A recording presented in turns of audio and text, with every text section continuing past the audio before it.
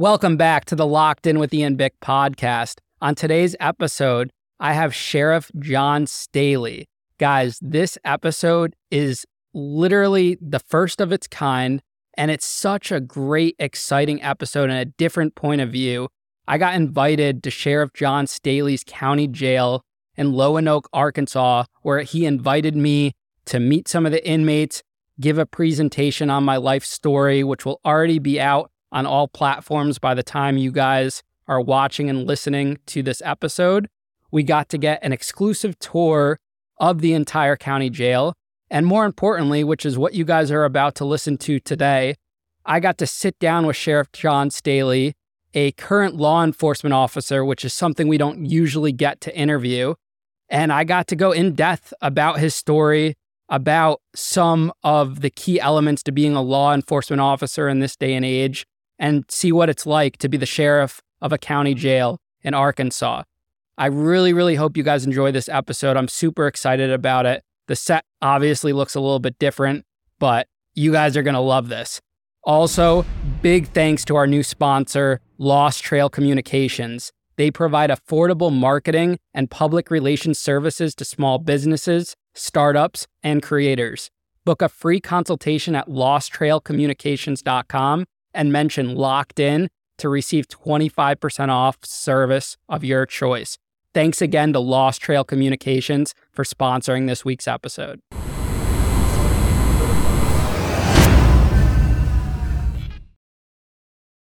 Sheriff Staley, thank you so much for coming on the show today, inviting us to your jail, your county jail.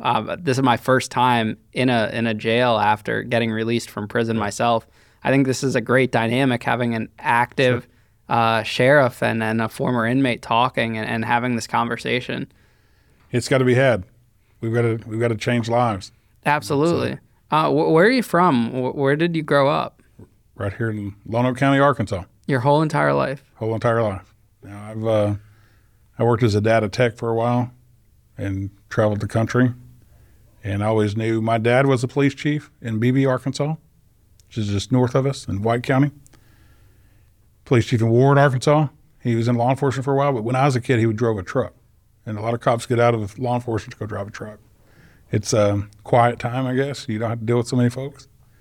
Somebody asked me the other day, what's it like being sheriff? It's the best job ever and the worst job ever, all at the same time. Yeah. So, but that's Cabot, Arkansas is where I went to high school and elementary school, and this is where I'm from. When you were a kid, did you know you wanted to be in law enforcement growing up? Yeah. From a young age, because of your father? Because my dad, my brother was a deputy sheriff as well. Is he an older brother? He is. I have 3 half brothers and a half sister from my dad's first marriage. They're all quite a bit older. I think I was a oops because my dad, everybody thought he was my grandpa. And he was 44 when I was born. My mom was 33. So I was one of those uh-ohs, you know. My brother was a deputy sheriff and a local law enforcement officer in one of the cities, Ward. In the north part of our county, it's Ward, Austin, and Cabot. And that's the Cabot School District. It's just the north part of the county. And over in White County is Beebe, McRae, and it's kind of the same dynamics. It's just a small town. That's so interesting you said about your dad having you at a later age, because my dad had me at 50. Yeah. But he waited his whole entire life to have kids. He kind of did it reverse, and then he had my brother at 54. And now he's turned 78 this year. Yeah. What time period did you grow up in? I was born in 79. I'm 43 years old, so I guess the late 80s and 90s. Did your dad retire while you were still a teenager? Or? No, when I was born, he was already driving a truck. So he had retired by that point. So it's one of those things where you get out of law enforcement sometimes. It was a positive thing. There's no money in it in Arkansas. It's not like Midwest and up in New York and different places where they actually pay their law enforcement. And we're getting there now. It's taking some time. I actually interviewed a former county sheriff a couple weeks ago, Kyle Overmeyer. I'm not sure if you're familiar with his story, but he ended up going to prison. Wow. He was the youngest elected sheriff in the state of Ohio, and he goes to prison. And he was saying that pay at that time was like $50,000 or $60,000. Yeah. This was like the early 2000s.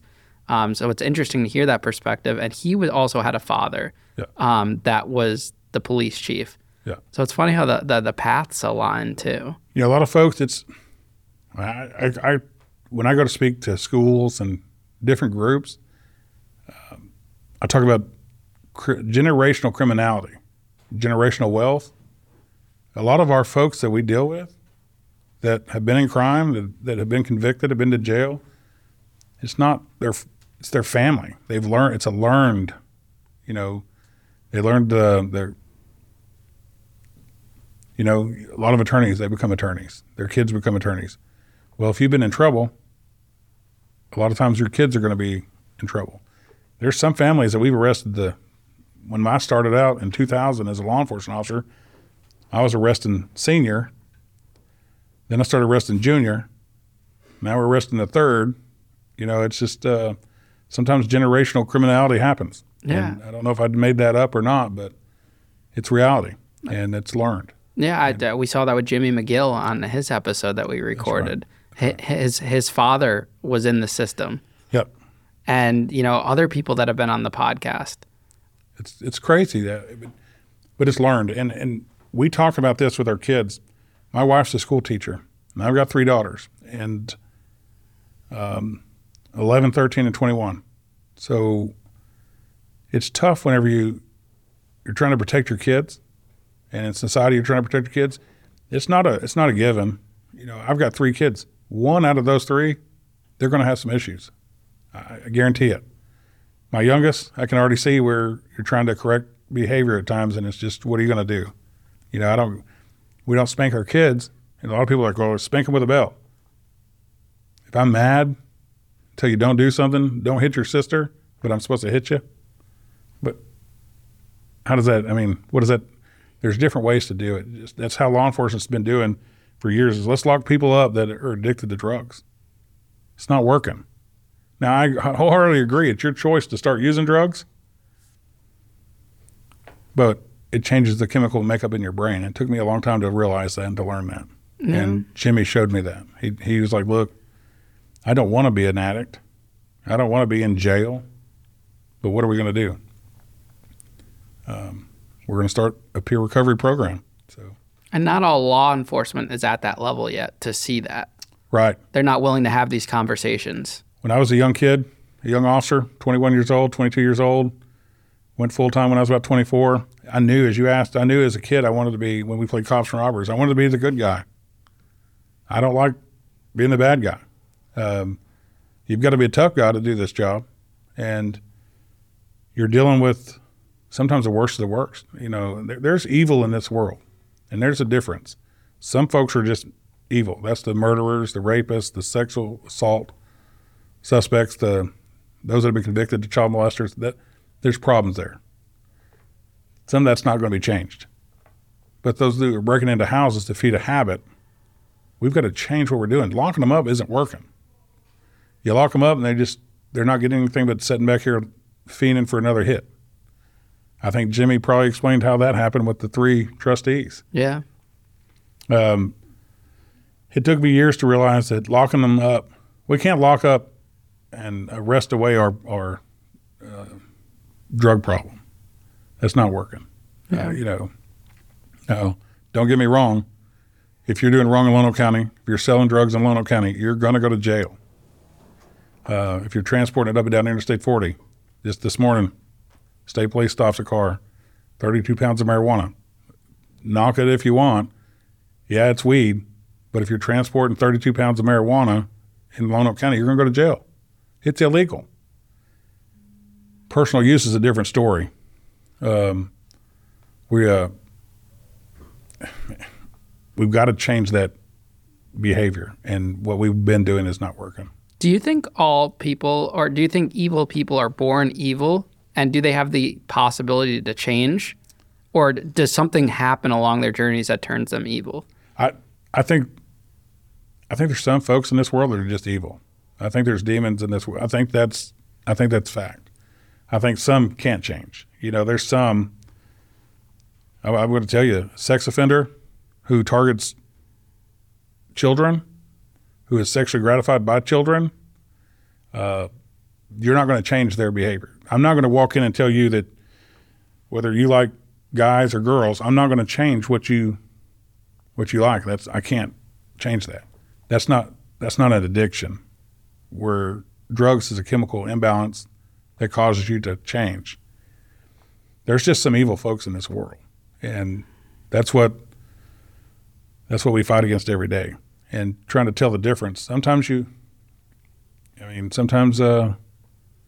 are addicted to drugs too, and we've got some that get into our program that we realize just they don't want to change. They're going to want to change too.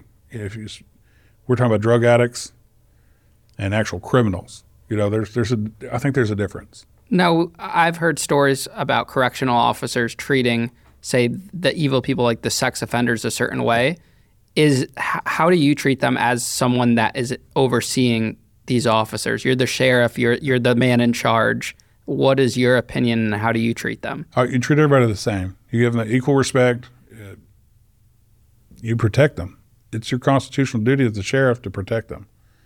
We're not going to get in there and treat anybody different. Now, you've got to, sometimes and it's through training, sometimes you have to protect those that are the worst of the worst, and people will dog you for that. I've got to protect them.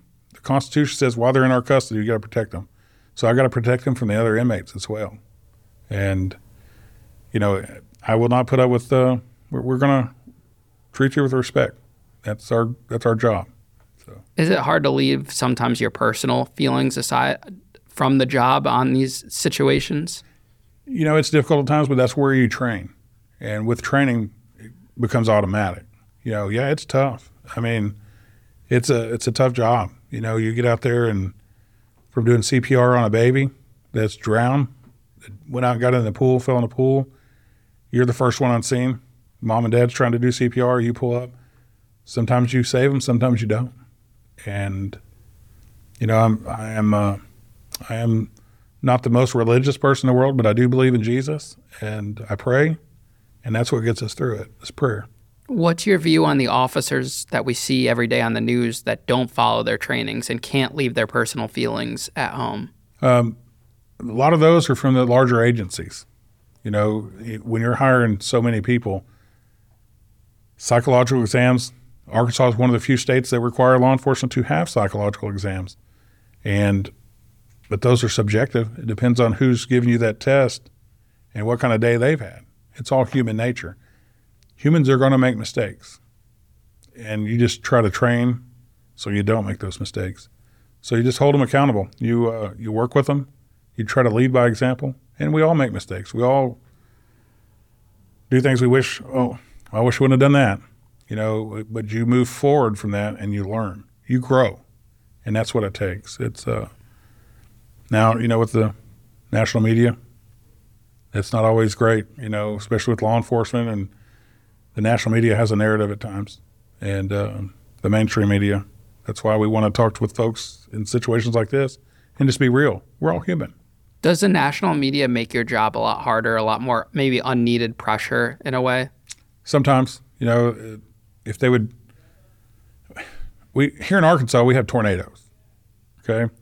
And the only person that usually talks about a tornado is Jim Bob down the street, not because everybody else is working on cleaning things up. You may get the sheriff to talk to you, but the eyewitness that's seen the tornado come across the field. Tornado. So the tornadoes, you're dealing with somebody there that's only telling half the story, and as you tell, you use your cameras. That doesn't show the whole story, because there's other people in this room with us today talking around us, helping make sure this works.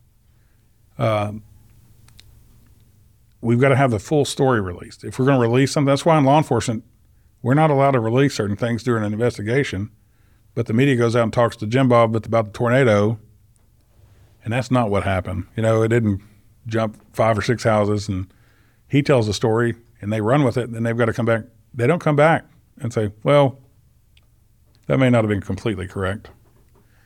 Once it's out there, and it's going to be gold. It's going to be their information.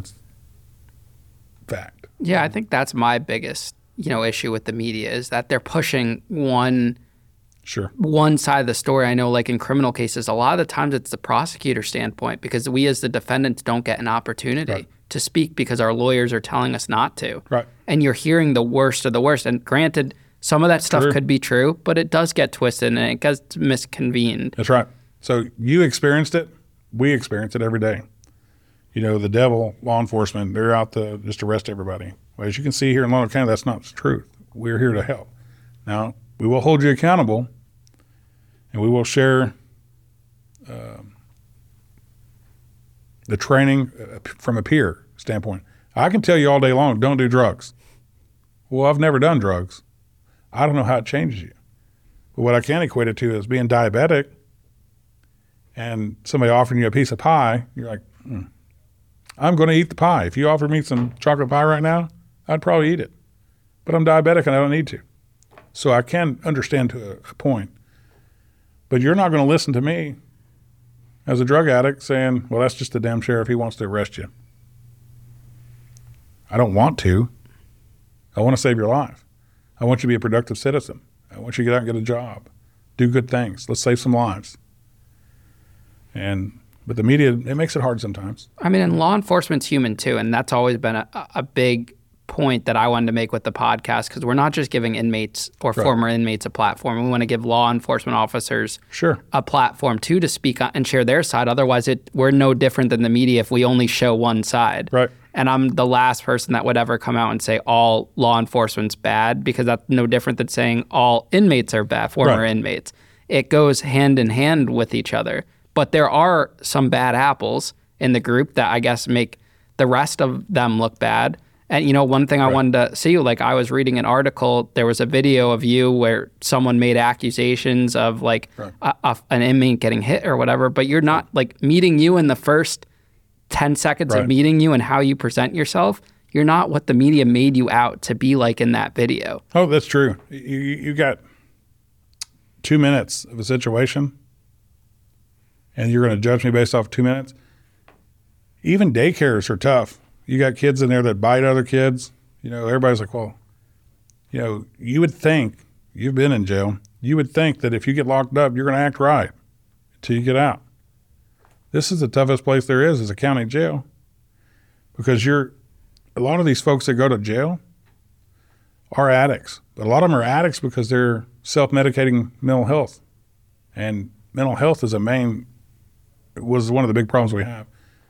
But as a sheriff, you're walking through there and there's 30 inmates and somebody tells you they're cussing you out and they're yelling at you. And you've got not only those 30, but the whole jail is another 130. So you got 160 total inmates. You've got to keep control. Nobody wants to disrespect anybody, but whenever they're yelling at you and cussing at you and spit's flying at you and they say something to you, you act. We are human. Yeah. You don't want to injure anybody. You don't want to be mean to anybody. But and you don't. But then 3-4 years later, it gets twisted. Where was it 3 years ago? If I'm so bad, yeah, I'm tough. I'm not going to take anything from anybody. And if you're going to threaten me and make movements towards me, I'm going to respond. That was a horrible incident. But we found the shanks, and we made sure that jail was safe at that time. That's what we were doing, because our constitutional job is to protect all the inmates. And after a kiosk is broken, and they've taken the plexiglass and made it into shanks, as we know what they are, knives, tools to injure others, weapons. We found them and secured them and made the jail safe. Yeah, you were doing your job. Yeah, and I urge anybody, come do a tour of the jail. Have you done a tour yet? Yeah, I did. It's crazy to be on the other opposite end of the spectrum. It would be horrible to be in jail. I get that. And that's why we try to understand. That's why we train our jailers to understand. But again, it goes back to pay. You're paying $15, $16 an hour. You can make that at Walmart. Yeah, I'm probably going to leave this to go to Walmart. It's not as bad. Now, something about the county jail and the federal system, as a former federal inmate myself, we would always hear the worst of county jail. Like, that's a place you do not want to go. Why does it have such a bad rep? Well, they're pre-adjudicated inmates. There's some that are convicted, waiting to go to prison. Some are waiting to get convicted to go to prison, and you're innocent until proven guilty. But I'll tell you this: you've been on the other side, I'm on this side. I'd say 99% of the people that go to jail are guilty of what they were accused of. Now, there's some that aren't, but when you're in the county jail, number one, you don't want to be there. I would love for every one of those pods that we have to have a microwave and a coffee pot. Everybody can wake up, they can make their coffee, they could heat up their water, heat up their soup. But I can't keep a TV in there without them trying to pop the socket to smoke green beans. At one point, we had to take green beans because they would let the green beans dry and smoke those. What good does that do? You got 30 inmates in there and you're looking up at the TV and they're getting on each other's shoulders to get up there and try to pop the socket to get a spark to light a cigarette. Well, where'd the cigarette get in? How'd it get in there? If it wasn't the staff, it was snuck in there. So, prison pockets. Anyway, the inmate sneaks it in their cavities, and you're going to smoke that? It's like when Jimmy tells you the story about the horse poop. Well, I don't know about that. He told us that story. When in the jail, whenever they found that drug, they found dope on the floor. I don't know if he told you about that. Whenever the trustees were going in there, how do you think that came in the jail? You don't know how it came in the jail, but they're going to eat it. That's the addiction that they. I'm not that addicted to a piece of pie. If it falls on the floor, I'm not going to eat it. If you snuck it in your pants, I'm not going to eat the pie. Yeah. But that was so. He was told no. He told him no multiple times, and being a cop, we're human too. We've got families. We have loss. We have love, and we're expected to be perfect every day. And that's what the media shows. They only show the bad. We've got so many good things that go on every day. Going to the schools, opening the doors while the kids get out, talking to the kids, talking to those kids who don't have a family. And a lot of when I said generational criminality, I can target the kids in my wife's classroom just by looking at who their parents are. And I'm like, we need to talk to this kid. We don't talk to them about their life. We just give them influence. I'm a former school resource officer, a DARE officer, and that was the best job I ever had, is getting to go to the school. And I was in a school district in Jacksonville, Arkansas, and in Jacksonville Elementary, the SRO was a black officer, an older guy, retired Air Force. And when I put in to be SRO and I got Jacksonville Elementary, he told me, "You're not going to fit in." I said, "Why?" I knew what he was going to say, because the school was 80% African American. I was a white police officer. He goes, "They're not going to trust you." Kids trust you. They want attention. The kids don't know what they don't know yet. They haven't learned that the generational part of it, of what uncle has been doing or what dad has been doing. Some of them don't even know their dad. They don't know that mom got arrested. And I'll tell you a story real quick. We had two little girls, African-American little girls, the kindergartner and a second grader. They knew me as Officer John every day. I had snot rings around my pants where the kids would run up and hug you. Well, she come up and the second grader said, "Hey," second grader and kindergartner, she says, "My sister don't feel good." I said, "What's wrong?" She said, "Well, my pee-pee hurts." I'm a dad of daughters, and I'm like, I don't know how to deal with that. So I go to the principal. We get the counselor and the nurse and get her to the hospital. She has a bladder infection, kidney infection, and gonorrhea. Wow.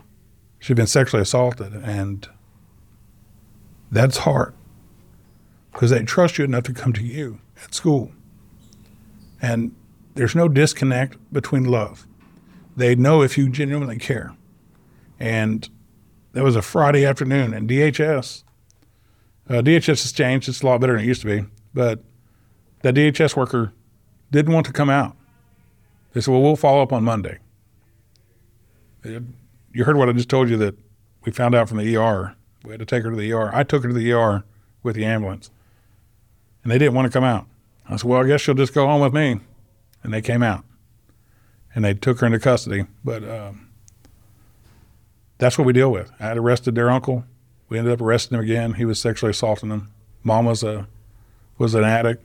And just a horrible, horrible situation with those kids. But I just go back to what that officer told me. He goes, you won't fit in. The kids love you. The kids are going to love you if you just show them. Like when you walked in and met me, I try to act tough, but you seen right through it. You know, I'm a big teddy bear.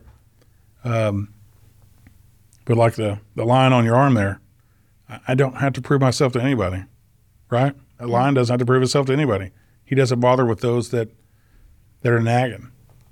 Just go do good. And that's what I've learned from that day back in 2005 till today is just do good. Do what's right, not what's easy. And doing what's right isn't always easy. Absolutely. So did that incident help shape your morals as a officer going forward? Oh, yeah, because you want to protect everybody, and you know you can't. So you can only protect those you can protect. You get what I'm saying? Yeah. I can't save everybody. But those that come into contact with me, I can help. And what I've learned is what hurts the most is those that are closest to you. They'll hurt you more because you care. And I can't get out of you what I'm going to put in. I can't expect that out of you. I may give 110%. I can't expect you to do that. And that's what I tell the deputies and the jailers and the employees.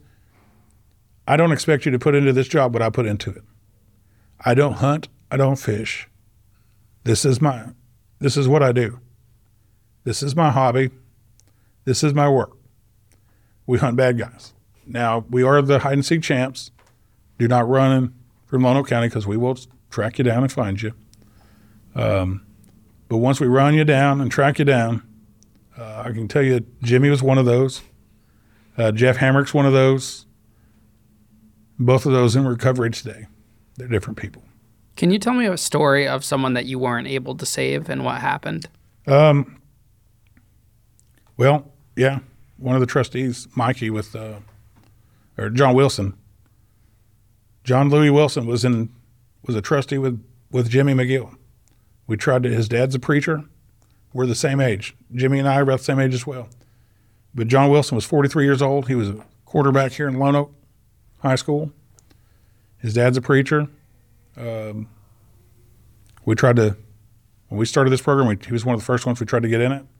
And I don't know if Jimmy talked to you about that, but he was told, you're crazy, it's not going to work. They don't care about you. It's like us against them, and it's not.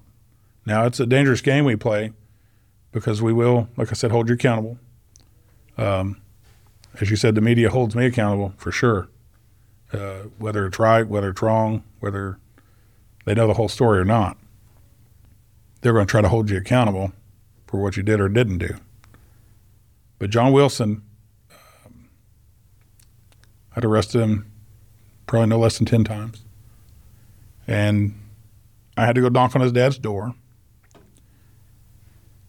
Him and some other guys, the guys he was with, one of them stole a camper trailer from a farm where I had my horses. It wasn't my camper trailer, but my horse trailer, my horses were there, and the guy that lived there, it was his. Just as well to be mine because you know the sheriff's horses are there. This guy gets out, hooks up, and drives off with his camper trailer. Of course, we put it out on social media that, hey, the sheriff's trailer was stolen, and here's a picture of you from the camera. The guy's like, oh, that wasn't me.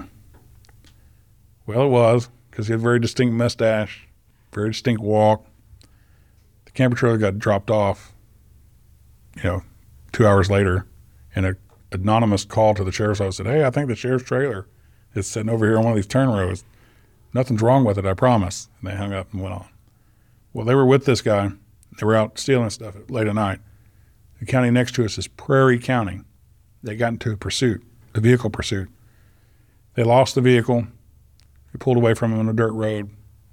They found the vehicle flipped over in a bar ditch. It's it's just a drainage ditch around the farmland. John Wilson got out of that car with those others and everybody went to run off. Well, his friends didn't stop whenever he fell down and fell in the ditch face down, full of water. They didn't go back for him.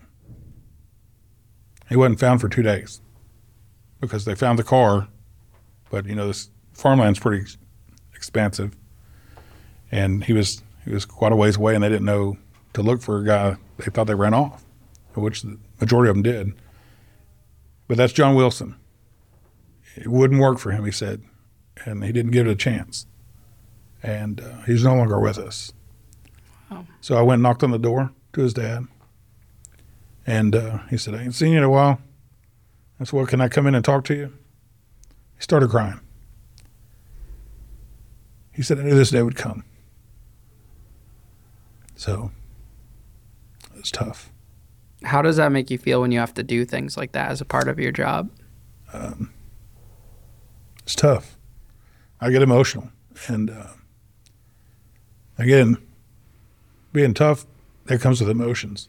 And I'm not afraid to show them sometimes, because people got to realize we don't do this. I don't do this for my health, for sure.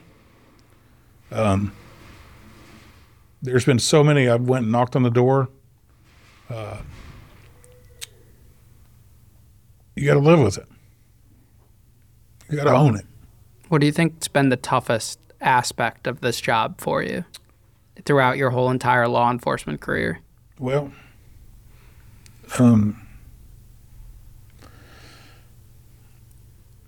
toughest, I guess, would be the last couple of years.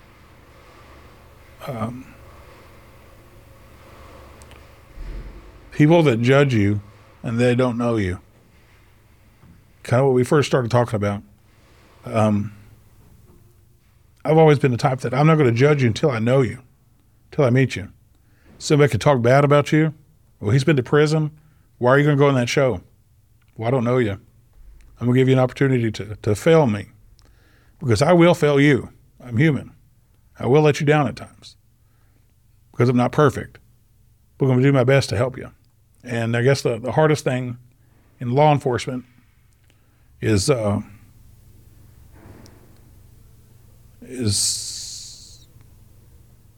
owning with these other deputies the mistakes they make or the choices they make, because you're the boss. As the sheriff, I'm the boss. I'm responsible for you, even though I have no control over your actions. If you go out and do good, I give you credit. If you go out and do bad, I get the credit. Yeah. So the toughest part is to realize that not everybody is going to put into this what you put into it. No, nor do I expect that. I just expect 10%, because I know what I do every day.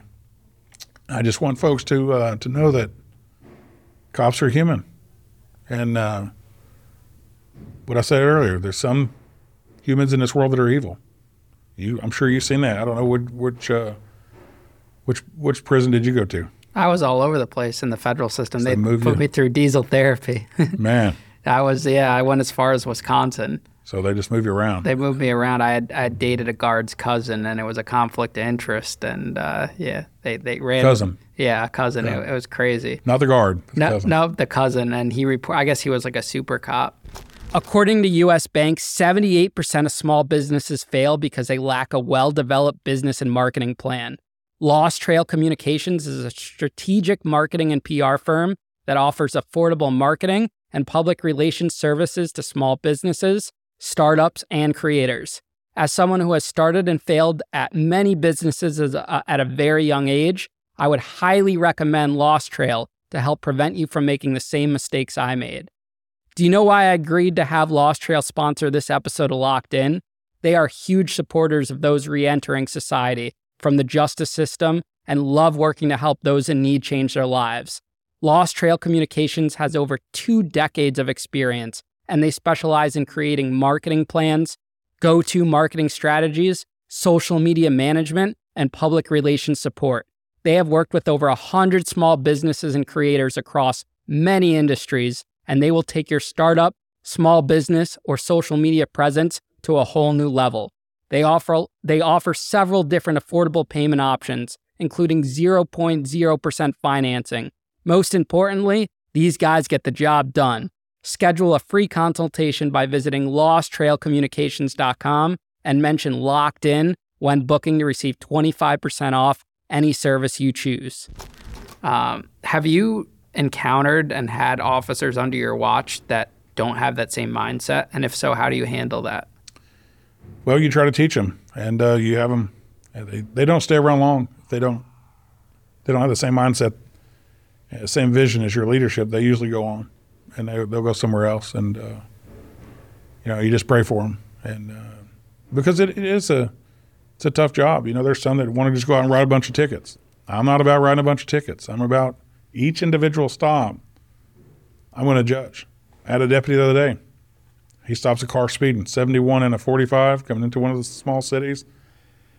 And the guy says, "I'm calling the sheriff." Well, he did. But I was taking my kids to their new school, and I was happened to be right there. Never are you in the right spot. And I pulled in, and it's a new deputy. He was like, "Oh, my Lord, how did you get here so fast? Did he call you?" I said, "Yes, sir, he called me." I said, "Let's go talk to him." I've known this guy forever. Walked up. "Well, don't y'all have better things to do, catch these criminals out here?" I said, "Sir, I've known you for a long time." He goes, "Yeah. We'd be out catching criminals if you weren't speeding, passing a car, the deputy stopped you. If you'd have been respectful to him, he would have gave you a warning. I don't know what he's doing now because it's his choice." I went back, and he's like, "Well, I probably should write him a ticket." I said, "Look, I'm not going to tell you what to do. That's your choice. The deputies, that's their prerogative." I said, "But here's what I do. Every time I've ever made a stop." But I remember my brother was a deputy. My dad had been in law enforcement prior to me. And I learned from those guys, I'm going to kill you with kindness. When I walk up there and you're cussing me out, you're having a bad day, when you leave there, you're going to feel even worse because I'm going to give you a warning because obviously you're having a horrible day. I'm going to make you eat those words. Yeah. You can call me whatever you want, but that fine's not going to help you change who you are. Absolutely. And maybe kindness will. And that's a great way to look at it. So that deputy's like, "Well, okay." So he wrote him a warning. I don't even know if he wrote him. He just walked up and said, "Sir, can you slow down for me? That's all I was wanting to do. I'm training a new deputy." He's a new deputy, experienced, but he's training another one. And I said, "Just kill him with kindness." And you can't always do that. There's a time and place you just you gotta hold folks accountable. If you're speeding, you're speeding. If you stop me speeding, I'm ready to pay a ticket. Yeah. I don't flash a badge, but being a sheriff in Arkansas and most everybody knows you, they're like, "Slow down." "Yes, sir." What's your day-to-day life like as a county sheriff? Well, mine? I heard you were here till 3 a.m. last night too. Well, I work all the time. Okay. And I work with the guys. Leadership is about putting myself where they're at. If I'm not willing to do that job, how can I expect them to do it? So, yeah, I worked until late last night, and if there's a call come out and I'm close to it, I take it. I'm a working sheriff, and we're big enough that I don't have to do it. But my staff, they deserve me to work with them. And now there's a line there. I've still got to be the boss. But as an officer, nothing made me feel better than to see my chief or my captain or my lieutenant out working with us. Because that way you don't forget where you're at, where you come from. My days usually, it goes back to not sleeping well because of what we've seen. Sometimes your dreams are tougher to deal with than reality. So I get up in the morning, listen to my kids argue. My 21-year-old daughter still lives with us. She works at the school district as a para. My 13-year-old and 11-year-old arguing, bickering. You've seen the dog earlier. It's one of our rescues. Yeah. We've got 7 rescue dogs, 11 cats, 4 mini horses, 3 donkeys, 3 big horses. 3 donkeys. 3 donkeys. Wow. 3 big horses, 5 ducks, and a goose named Robert. Robert. Right. Okay. I'm not a cowboy, never wanted to be, but we've got about 20 acres. My kids love them. And every one of those cats are rescues. Every one of those dogs are rescues. And every one of those horses, except for one, are rescues. The ducks are rescues, and the goose is a rescue. And you can pet him too. Awesome. He's a little weird, but you got to look at you sideways. But my day consists of listening to girls argue a little bit before they go to school. I get dressed, and one of those rescue dogs that you've seen earlier now has to come with me every day. She's part of the program. She goes in there and hangs out with the office staff and the PAC program girls. And the guys, they give her baths and they take care of them. It gives them something to do. Gives them some pride. Gives them something to look after.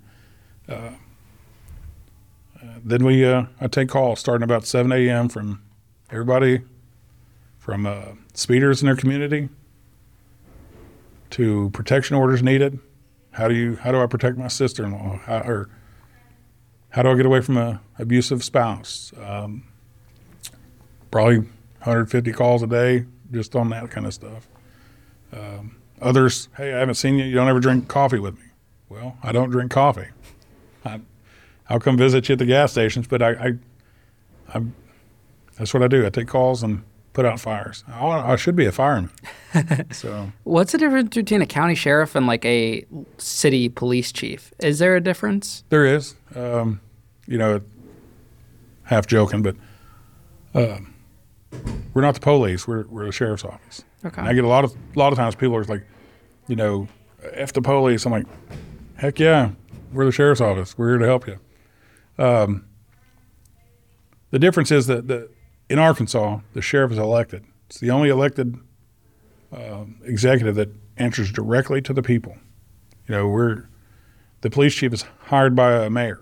The mayor is elected by the people, but the sheriff is elected directly by the citizens, and I'm responsible directly to the citizens of this county. Under the Constitution, I run the county jail. We do civil process, and we have the duty to enforce, and we're responsible for all felons. And now if a city police department arrests somebody for felony after first appearance, the responsibility of the sheriff. So I guess the main thing, we have a very similar job as a police chief, but we're responsible for the whole county.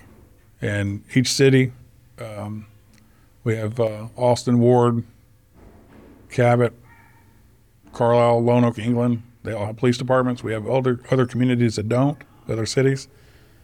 The sheriff is the chief executive law enforcement officer in the county. And all that means in Lonoke County is that when we go to Cabot, do as the Romans do, when in Rome. Because you'll have citizens who call the sheriff's office because they don't like what Cabot PD told them. Our policy is to talk to that city police department, make sure what they told this citizen was correct and legal and lawful, and then mirror it. We're not going to change it, just because they want a different answer. Now, if that city department was incorrect in what they told that citizen, we'll talk to their supervisor and have them go correct that. It's kind of like, in real life. Yeah. We're not going to go over there and say, well, they're wrong. We're not going to get in turf wars. Our goal is to work with these cities, and we have the same goals. We have the same job. Is it like what we see on TV where it's like sheriff's office on the tactical vest and they're kicking down doors, and that's like the sheriff's office is like more of a, I don't know, like a tactical unit, kind of like a SWAT team in a way? Sometimes, because if you call the sheriff's office, we're zero tolerance for sure while caring, but we don't have a tactical team. But yeah, I mean, if the sheriff's office pulls up in England, Arkansas, it's kind of like having parents. I know my parents. I know how far to push my parents. You knew how far to push your parents. But when we were down at our friend's house, I didn't know how far to push my buddy's parents. So that's the citizens know how far to push their police department, and they keep pushing. But the sheriff's office or a state trooper pulls up, they're like, wait a second. They have that same mindset. They're not sure what we're going to do. But yeah, the sheriff's office, we're here to assist all the cities, all the police departments. We work well with the state police, the federal agencies. Now I'm a constitutionalist, and we're going to follow the Constitution. Our federal partners that come in here, they come to the sheriff's office, they talk to us, the U.S. Marshals, the FBI, the DEA. We have a guy assigned to them, but they contact us and they work with us. We're we don't have the turmoil that some of the movies show you. So What's like been the all-time craziest arrest you've participated in? well, That you like the top one? man, there's been so many. It's I don't know if I could just choose just one. Something that maybe sticks out that you'll never forget. There's so many. It's well, like I said, we're the hide and seek champs. I have one guy. He's in federal custody now, but we've chased him every time he get out of jail. He went through our program. He actually did good for about a year. I can't believe we let him in there, but he's back in federal prison. But I guess the best one, I guess to tell you, is Jeff Hamrick. I'm going to name him and throw him out there. He's doing good now. He's just went through our program. 10-time felon, 20-time felon. I don't know. They end up. You guys brag about that once you start doing good. Like Jimmy, I don't know how many he's got, but he'll tell you. 18 or 19, I think he said. Yeah. So with Jeff, he ran from us, and he ran for 2 days, and he has my number. He's from here. He has my cell phone number memorized, because every once in a while he'd call and say, "Hey, you looking for me?" No, I am now. Hold on. We'd run him, hit warrants. We chased him. Little Rock Air Force Base is just over in Pulaski County. Meets up with us.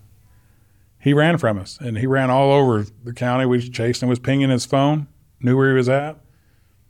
We got out to Pulaski County with the sheriff's office, and he jumps a fence. It's about a 10-foot chain link with barbed wire across the top, razor wire. He jumps it, running from us. And he gets to the guard tower, because he's jumped onto there at Little Rock Air Force Base. He knew we was chasing him. He was like, "Oh, my Lord, I've really messed up now." So he had to come back and scale the fence again to get away from the Air Force Base. They would have been nicer. They wouldn't have done anything. They'd have been like, "Hey, he's over here." But he had to jump that razor wire again to get away from us. And that was one of the craziest ones. He ran onto a federal installation to get away from us. So Only to hop back over. Yeah, because he's like, he didn't want to go to federal prison. So that's why he said he hopped back over. Something I've been really curious about, and I'm still learning as I go, is how come certain jails like get put into the say the 60 days in shows, whereas like we don't see the federal prisons or some of what jail is really kind of like on the TV shows. Right. And like it even goes to today, like a federal prison would never have us inside the jail to record like the way we're able to do today. How come you guys are able to do that? Because I'm the sheriff.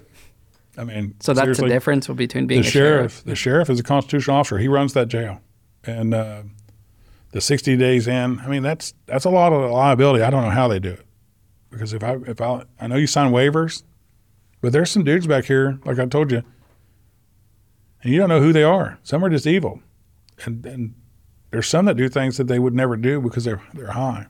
And if I put you in jail and you get injured, even if you sign a waiver, I'm like, no, that's not happening. You're not going 60 days into jail because I don't know. I can't keep you safe.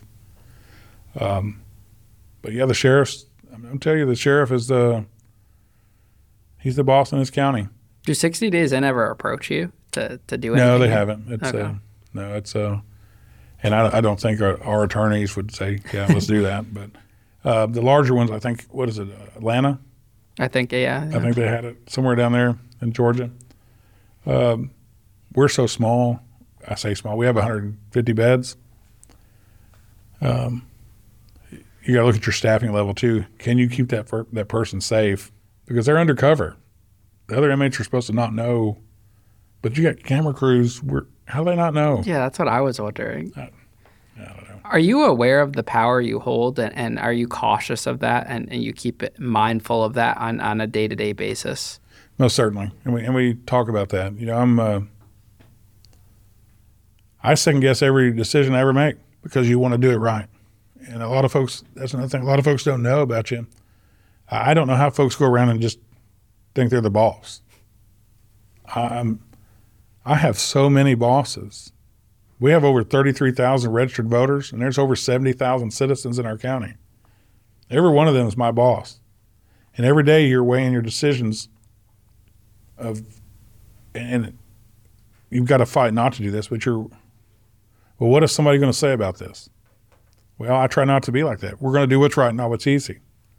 A lot of our cases, if I have to arrest another public official, it's going to happen. I'm not going to, not do my job because of a position somebody holds. But it is. It's very powerful, and you've got to be very careful. You've got to do it through thoughtful prayer. Do it with talking to your attorneys. And it's not that hard if you just do what's right, now it's easy. And that's a model I've used my whole most of my career in law enforcement. Yeah. Any law enforcement, they have the authority to arrest you, to take your freedom, even to take your life if needed. And that's tough. That's a tough thing to realize. And I don't think some people realize that. That's why when I took office in 2013, elected in 2012, I was 33 years old. And that's young. Very young. The first thing everybody told me is, you're too young to be sheriff. What? So I turned 34. I take office as sheriff. They were right. I was too young. You want to get out and work. You want to get out and run and gun and arrest the bad guys. But I got lucky because my family had been in law enforcement. I got lucky. I wasn't that rookie that went out and just wanted to write a bunch of tickets. I got lucky because I have a half-brother who went to the penitentiary for selling marijuana. He was an addict when he got out. And that's before I was in law enforcement. That's when it's my half-brother, so it's in the early 80s. I was a little kid, little baby. But when you look back, you're like, look, I've arrested some of these guys back here in this jail will tell you they're my cousin. Some are, some aren't. But now, would I arrest my mama? 5 years ago, yesterday, she passed away. No, I wouldn't arrest my mama. But I'll tell you another funny. We're in a group of people, and this person's telling them, well, I'm the cousin. Sheriff's my cousin. Sheriff's my cousin. I'm standing right there. I don't know who this is. And they're like, well, yeah, John Staley's my cousin. Jim Stanley's my cousin. I said, is that the sheriff? And they're like, yeah. Well, I'm John Staley. I'm the sheriff. That's what I meant. I said, I'm not your cousin. I meant Pulaski County Sheriff. Well, his name was Doc Holliday. You can't forget that name. I said, that's not even the same. So you're going to jail. And I've had situations where I'm like, look, Ian, just tell me the truth. I'm not going to take you to jail. Just be honest with me. Well, remember, I'm not standing there by myself. And I'm not going to lie to you, right? I'm not going to take you to jail. But the officers actually are. He is. That's kind of tricky around, but it works. Yeah. As a sheriff, what's your opinion on, and as a sheriff that runs his own jail, what's your opinion on the use of solitary confinement? Man, the stuff I've studied on that's tough. Now, there's times you have some that you have to do that to for the safety of everybody. But it's not, our jail doesn't have a lock you away cell. It's, as you see, there's pods. We have had to retrofit a pod for one of our guys who we have one here now. He's in court now.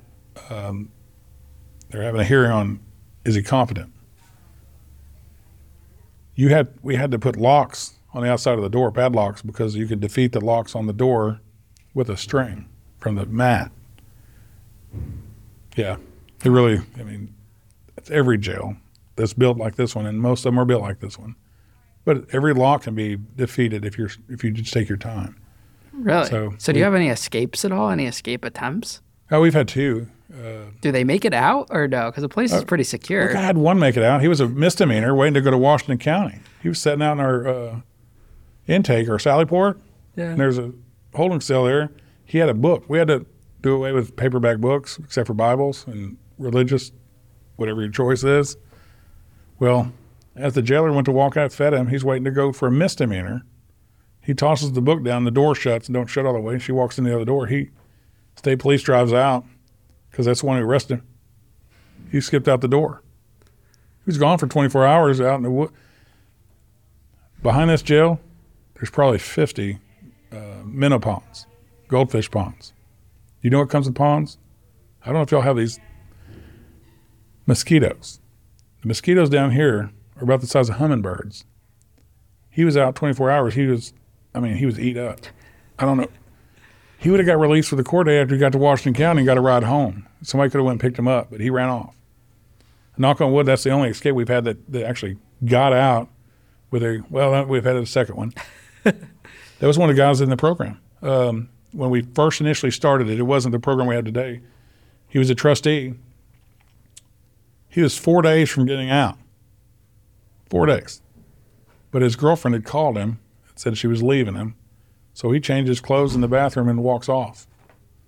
Well, we had him within 12 hours. I went to where she lived. She wasn't home. He had nowhere else to go. So I drove by, took one of the deputies home that was out looking, and we drove back by. Got my way home. I'm by myself. It's a little trailer with no power. The door was cracked open, and there was a sweatshirt now on the porch railing. Wasn't there when I drove by the first time, so I stopped. I'm like, we got 800 square miles. I'm just waiting for the backup to get there. And I'm like, I ain't waiting anymore. So I opened the door and said, hey, sheriff's office, come out. He's hiding under a mattress. There's no bed, but he's under the mattress with his feet sticking out. You know, like when we were kids hiding under the covers? Yeah. I was like, are you going to come out?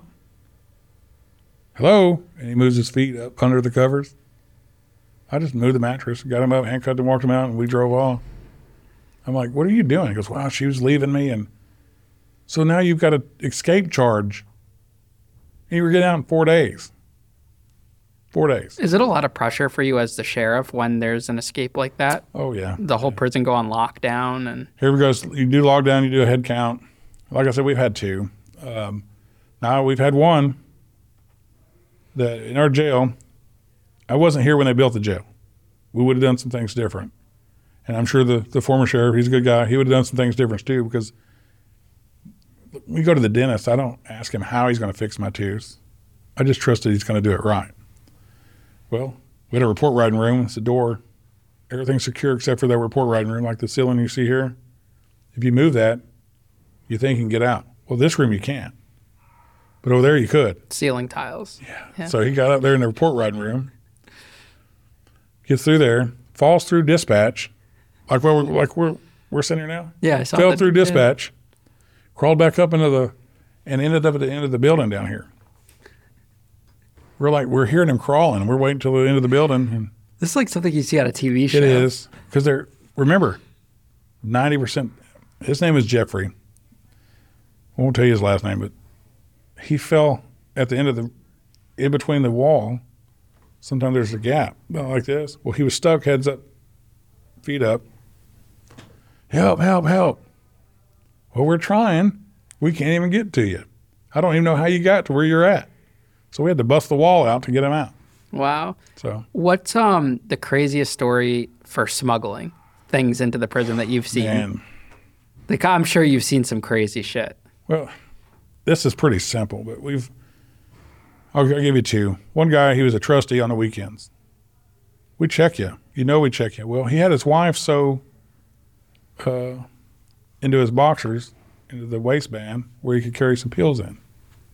So he comes in, well, they change him out, and guess what? They're patting it. They're like, are you serious? He's like, well, they threatened me. Dude, you don't even go into the back. You go out here and you weed eat. Now you're going to the back because you wanted to. Why? And there was a lady who snuck some in. And methamphetamines, you've seen meth before? No, I haven't, yeah. Okay, it's crystal-like. It's like a rock candy. It's like crystal. A jailer walks into my office, and she's happy. I mean, she is excited that this lady had meth on her that they found during the squat and cough. And she's like, oh, look what we found. She sets it on my desk. I don't know who all listens to this. This is going to be disgusting. It had a shade of red, like a pinkish shade to it. She snuck it inside herself while her cycle was going. Oh, my God. And it's now sitting on my desk. And the female jailer sits there and goes, that's a lot of dope. yeah, can you go wash your hands real quick? Get that the hell off my desk. She's like, well, yeah. I was like, she goes, washes her hands, comes back in there. I said, put some gloves on, because she didn't have gloves on. She had picked it up off the floor. Isn't that a funny color? She goes, yeah, I've never seen meth that color. It's kind of pink. I was like, and about that time it kicked in. She realized she got sick. She used her glove, had to put it, it's biohazard. That was the most disgusting thing that ever happened. But I was proud of her for finding the drugs that were smuggled in. So the squat and cough actually works? It did that day. So overall, it's an effective method? Or do you I don't think so, but it makes them think.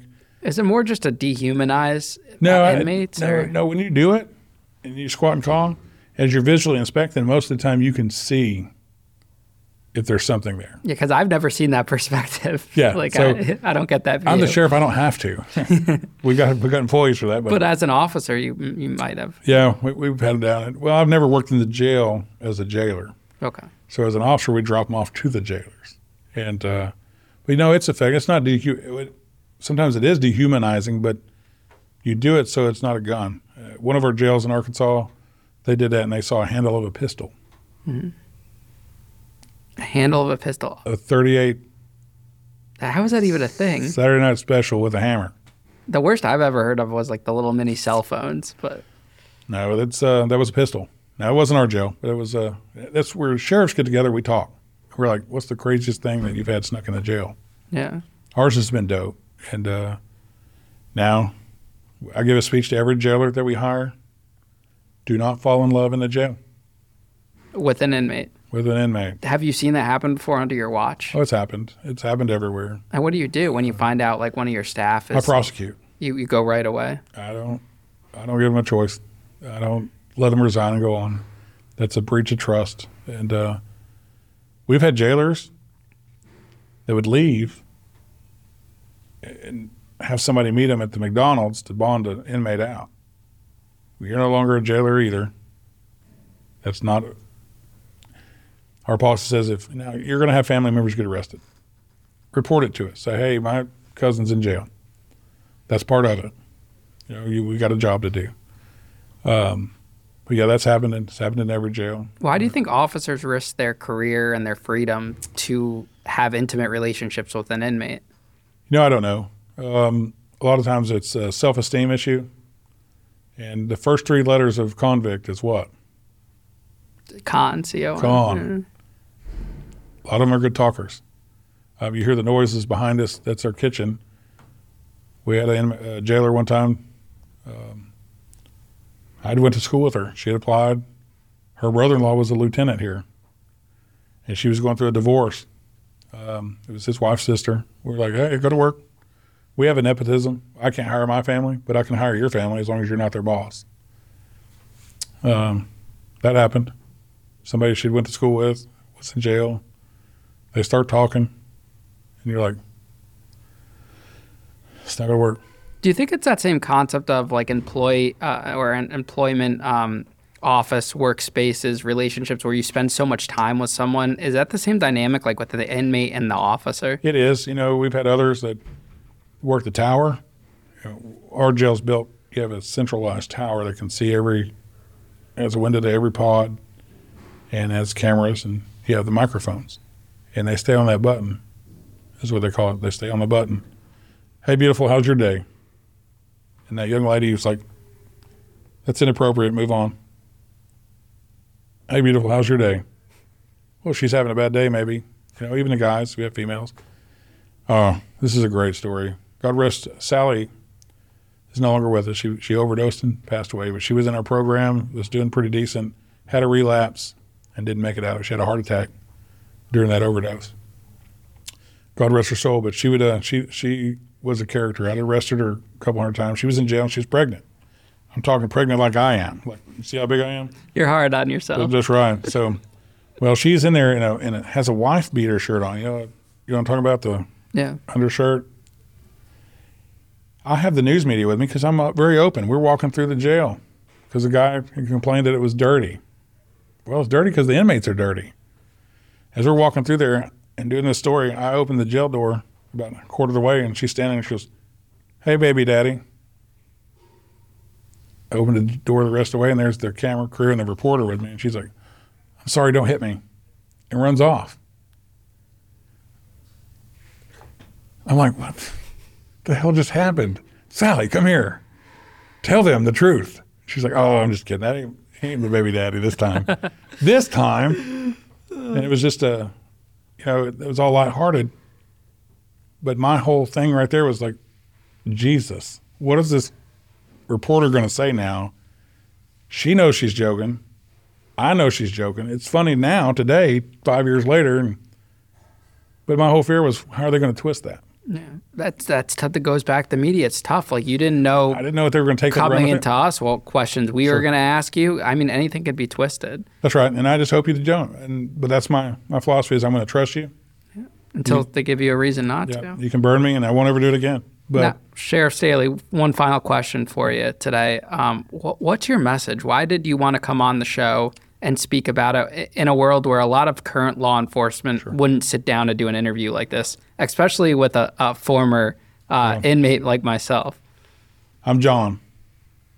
I have the honorable distinction of being the sheriff in Lonoke County for the last 10 years. I just want people to know that we're human too. You're human. You made mistakes. We'll make mistakes. Nobody's perfect. We're going to do what's right, not what's easy, and we're going to move forward. And there'll be clips of this that'll be taken from some of these folks that are haters of mine. Oh, well, look, he'll talk to this guy. He won't talk to me. Or look what he said here. They'll take snippets. I'm sure I probably said things I shouldn't have said here. But it wasn't about any active cases, and you asked about the one in the jail. Look, I was very honest. I did a video. It's out there. You can use it. I told him what I did. I'm the one that saved the video. Somebody released it 3 years later. Okay. I own what I do. This is a tough job. Anybody else thinks they can do it better? There were sheriffs before me, and there'll be sheriffs after me. I truly do everything I can to help anybody I can. And anybody that knows me knows that's the truth. Whether they've said bad things about me or not, they know at one point I was the one that helped them up. Every single one of them. I was the one that provided for them, and I'm not going to do anything that's illegal, immoral, stupid maybe. We do some silly things, like maybe going on this show. No. No. But Ian, I appreciate you having me. I appreciate you taking the time, your guys. I'm just John. And everybody you see, I guess the main thing I've learned is everybody you see in life have the same problems we have. Some are worse.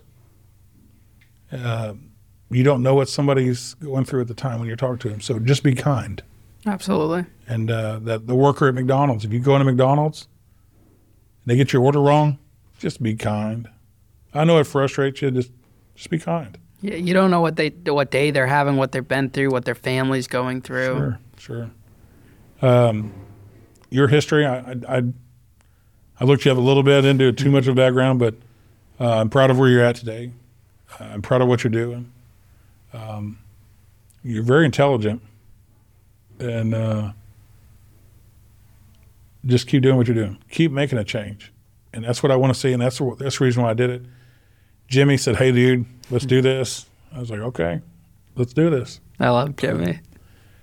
Oh, I know. It's tough. He's tough. No, he's a good guy, great guy, and I'm very grateful that he introduced us and gave us this opportunity. And again, thank you for letting us and inviting us here today. And we're looking forward to doing the cook-off with the guys here and getting the ability to speak to them too, and hopefully inspiring some of my message and change. I don't eat potlucks. You know what a potluck is, right? Of course I know what a potluck is. I do not eat at potlucks because I know, remember, I got 7 cats. Yeah. I barely eat at my own house sometimes because we got cats. So I'm going to do this today and be a judge, I guess, for you. Okay. I thank you for taking your time. Let me be part of this. Don't make me look too... You want to be skinny. We got you. That ain't happening. Do you have like a weight limit you're looking for? You can't change beautiful, right? So I own it. No, you look great. The headphones were the touch. Was it? Yeah. I told you I have a big head. And the only thing I've lost in law enforcement so far is, well, I've gained something too. I've lost hair and gained a forehead. Okay. Right? It just keeps growing. I don't know where the hair's going, but God bless you guys, and thank you for doing what you do, and I'm proud of y'all. So.